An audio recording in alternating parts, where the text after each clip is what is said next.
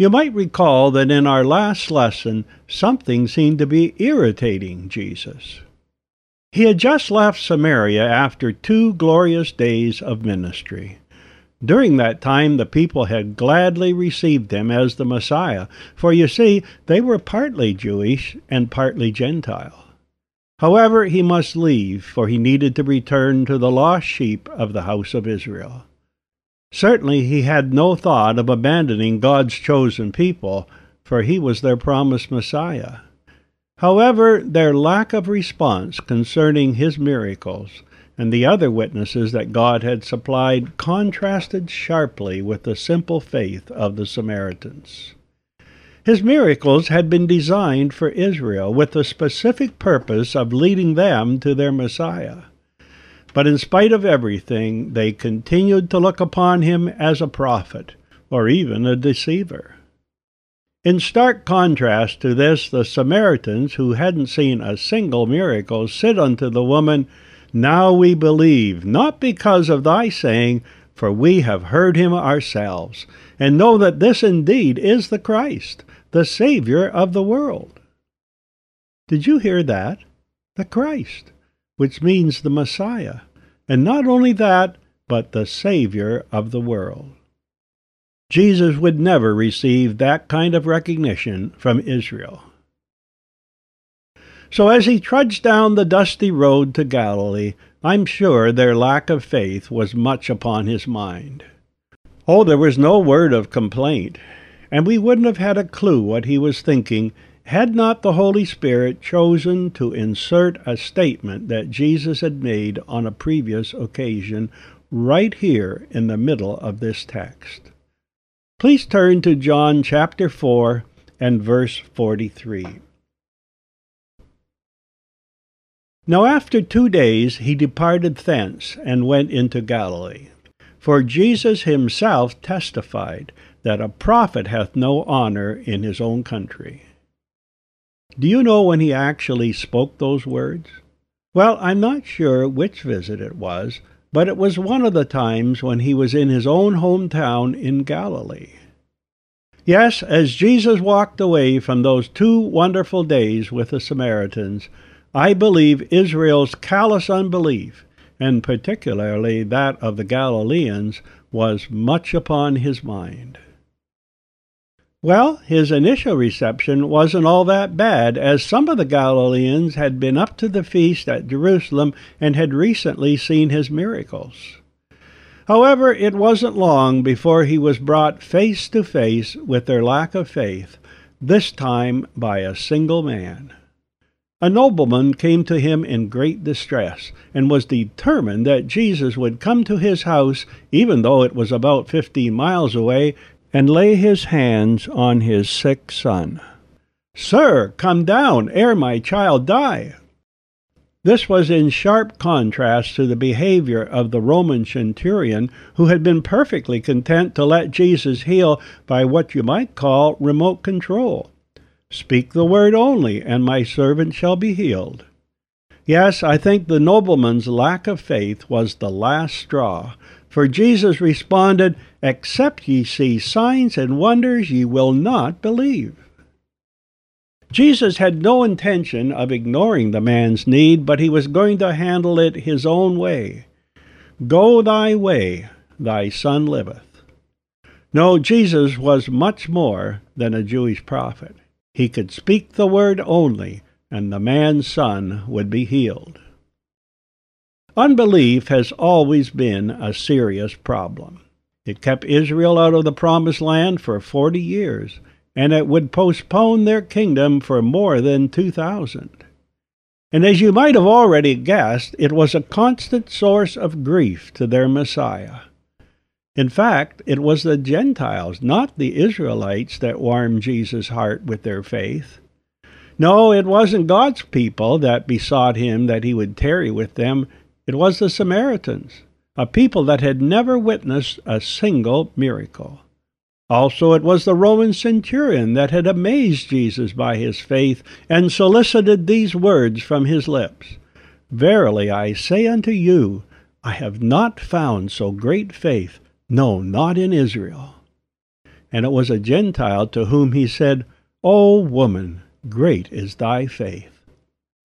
So the bottom line is this: Jesus loves those who have faith in him and is irritated by those who don't trust him. And this is also true of his heavenly Father.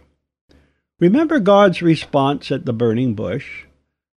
As a baby, Moses had been miraculously saved from destruction, and then he had been given the best education that Egypt could provide. Yes, Moses was God's long-range plan to deliver Israel. However, when God gave him his commission, including special signs and wonders, he was full of excuses.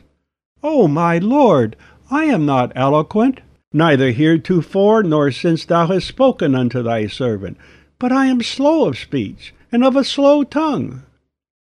Was this lack of eloquence really such a problem? Moses thought it was. In his opinion, his inabilities outweighed God's abilities. And did that irritate God? You bet it did. And the anger of the Lord was kindled against Moses, and he said, "Is not Aaron the Levite thy brother? I know that he can speak well." So God gave him Aaron, who turned out to be a pain in the neck. And was God angry when Israel refused to go into the promised land? He certainly was. Numbers 14 and 11. "And the Lord said unto Moses, How long will this people provoke me? And how long would it be ere they believe me for all the signs which I have showed unto them?" Sounds familiar, doesn't it?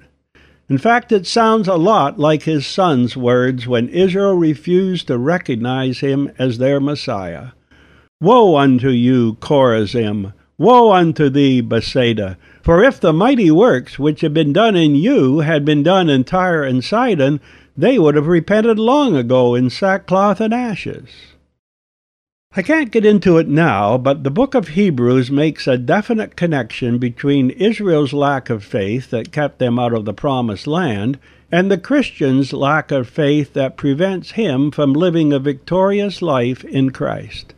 Certainly the promised land is a type of heaven, but it is also a type of the victorious life in Christ. In both cases, be it Israel or the individual Christian, the culprit is always a lack of faith. Now, God hadn't expected those Hebrew slaves to instantly become soldiers and conquer the land. No, they needed some time in the wilderness, but not 40 years. In like manner, God doesn't expect the new believer to instantly become a soldier of Jesus Christ, but he does expect progress. So does a lack of faith grieve him, even anger him? I believe it does. No, we weren't made to be wilderness Christians. We were made to be soldiers of Jesus Christ. 1 John 5, verses 4 and 5. "For whatsoever is born of God overcometh the world. And this is the victory that overcometh the world, even our faith. Who is he that overcometh the world, but he that believeth that Jesus is the Son of God?" So, when we tiptoe through life with no more authority than a cocker spaniel, does that irritate God? You bet it does. So let's not make the same mistake that Moses did. Don't allow our inabilities to overshadow God's abilities. I'm sure many of you have heard about the dynamic speaker by the name of Chuck Swindoll. You wouldn't call him a man of slow speech, would you? Did you know, as a child, he had a terrible problem with stuttering? Obviously, a little boy with a slow tongue wasn't any problem to God. Well, we must get back to our lesson. As we enter chapter 5, Jesus has left Galilee and was making the long trek to Judea. As far as the Gospel of John records, Jesus had only performed one miracle, namely the healing of the nobleman's son, during his time in Galilee. Obviously, their unbelief had hindered his ministry. I wonder how many times my unbelief has hindered the Lord's work. I don't even like to think about it. Yes, it's hard, even impossible, for Jesus to accomplish the extraordinary in an atmosphere of unbelief. So now, after performing a single miracle, he was on his way to Judea. John chapter 5, beginning to read at verse 1. After this there was a feast of the Jews, and Jesus went up to Jerusalem. Now there is at Jerusalem by the sheep market a pool which is called in the Hebrew tongue Bethesda, having 5 porches. In these lay a great multitude of impotent folk, of blind, halt, withered, waiting for the moving of the water. For an angel went down at a certain season into the pool and troubled the water. Whosoever then first, after the troubling of the water, stepped in, was made whole of whatsoever disease he had. And a certain man was there which had an infirmity 38 years. When Jesus saw him lie, and knew that he had been a long time in that case, he saith unto him, Wilt thou be made whole? The impotent man answered him, Sir, I have no man, when the water is troubled, to put me into the pool, but while I am coming, another steppeth down before me. Jesus saith unto him, Rise, take up thy bed, and walk. And immediately the man was made whole, and took up his bed, and walked, and on the same day was the Sabbath. Going back to verse 1. After this there was a feast of the Jews, and Jesus went up to Jerusalem. I wonder why the Holy Spirit referred to this occasion as a feast of the Jews. Certainly, like all the other feasts that Israel observed, this should have been God's feast. But over the years they had lost something, and apparently they hadn't even noticed. And there is something else that is unusual here. In spite of the fact that this was a very important religious feast, as yet Jesus hadn't attended. And you know what? There are a lot of religious activities that Jesus doesn't attend, and in many cases he isn't even missed. So where was he? Verse 2. Now there is at Jerusalem by the sheep market a pool, which is called in the Hebrew tongue Bethesda, having 5 porches. And that's where Jesus was going. He was heading down to a smelly sheep market, and beyond that to a pool called Bethesda. And since there would be many sick folk laying beside that pool, I don't think it would smell too good either. Bethesda means house of mercy, which is an appropriate name for a pool where people were getting healed. However, not everyone was getting healed, for verse 5 says, A certain man was there which had an infirmity 38 years. Now we shouldn't automatically assume that this man had been there for the entire 38 years. He could have been, but not necessarily. No, we don't really know whether Bethesda had been his first choice or his last resort. However, we do know that 38 years is a long time, and no doubt much of it had been spent at that pool. So even though it had been a house of mercy for many, for this man, after years of blasted dreams, it had become a house of hopelessness. Illustrations are a great help in teaching a lesson. They can come from our own experience, the experience of others, or can even be taken from our own imagination. Today, I would like to imagine what it would be like to be this man. What I am going to say now is not from Scripture. Everything we really know about this man is contained in verses 2 to 9, which we have just read. So I want to make it very clear that I'm not adding to Scripture, simply creating an illustration that I hope will be helpful. I wonder what this man had been thinking about, even dreaming about, during those hopeless years. The Holy Spirit hasn't given us his name, and no doubt there's a good reason for that. However, for the purpose of this illustration, why not give him a name? No doubt he was Jewish, so we'll give him a good Bible name like Abel. And to bring things right up to date, let's nickname him Abe. So what was the exact nature of Abe's infirmity? Well, Scripture doesn't tell us. Perhaps he was crippled or simply very weak. Whatever his condition, he couldn't move about quickly. Maybe he couldn't even walk. So what was the basic requirement to be healed? You had to run faster than anyone else. Now, if that isn't a hopeless situation, I don't know what is. And might I add at this point, this poor man, without the strength to appropriate God's blessing, is a perfect picture of the Israelite under Old Testament law. By the deeds of the law there shall no flesh be justified in his sight. Yes, he had come to the house of mercy, and mercy was available, but it was first come, first serve. Whosoever then first, after the troubling of the waters, stepped in, was made whole of whatsoever disease he had. I'm sure Abe would have done his best to stay right by the water, but you can't be there all the time. He had to get his food, and of course there were other necessities of life. No, he couldn't be Johnny on the spot all the time. So the bottom line was this. He had to be faster than anyone else, and of course that was utterly impossible. But there was another way, and I'm sure Abe had thought of it, even dreamed about it many times. If someone would only help him, he might be able to make it. You see, you didn't have to be a miracle worker to help Abe, just able-bodied and of course determined. Or should I say, committed. You see, there would be those smells to contend with. The unpleasantness of sweaty and very unhealthy people all around you, and it could take weeks, even months. Oh yes, you would have to be committed. So over the years, Abe dreamed about a helper. You know, a man like his old friend Andrew. Oh, I haven't told you about Andrew, have I? Well, Andrew had sat right beside Abe for many years, during which time they had become good friends. But Andrew was gone. He had been healed of his infirmity, and he never looked back. Abe often thought about Andrew, and many nights after another hot and fruitless day, Abe would fall asleep dreaming about Andrew.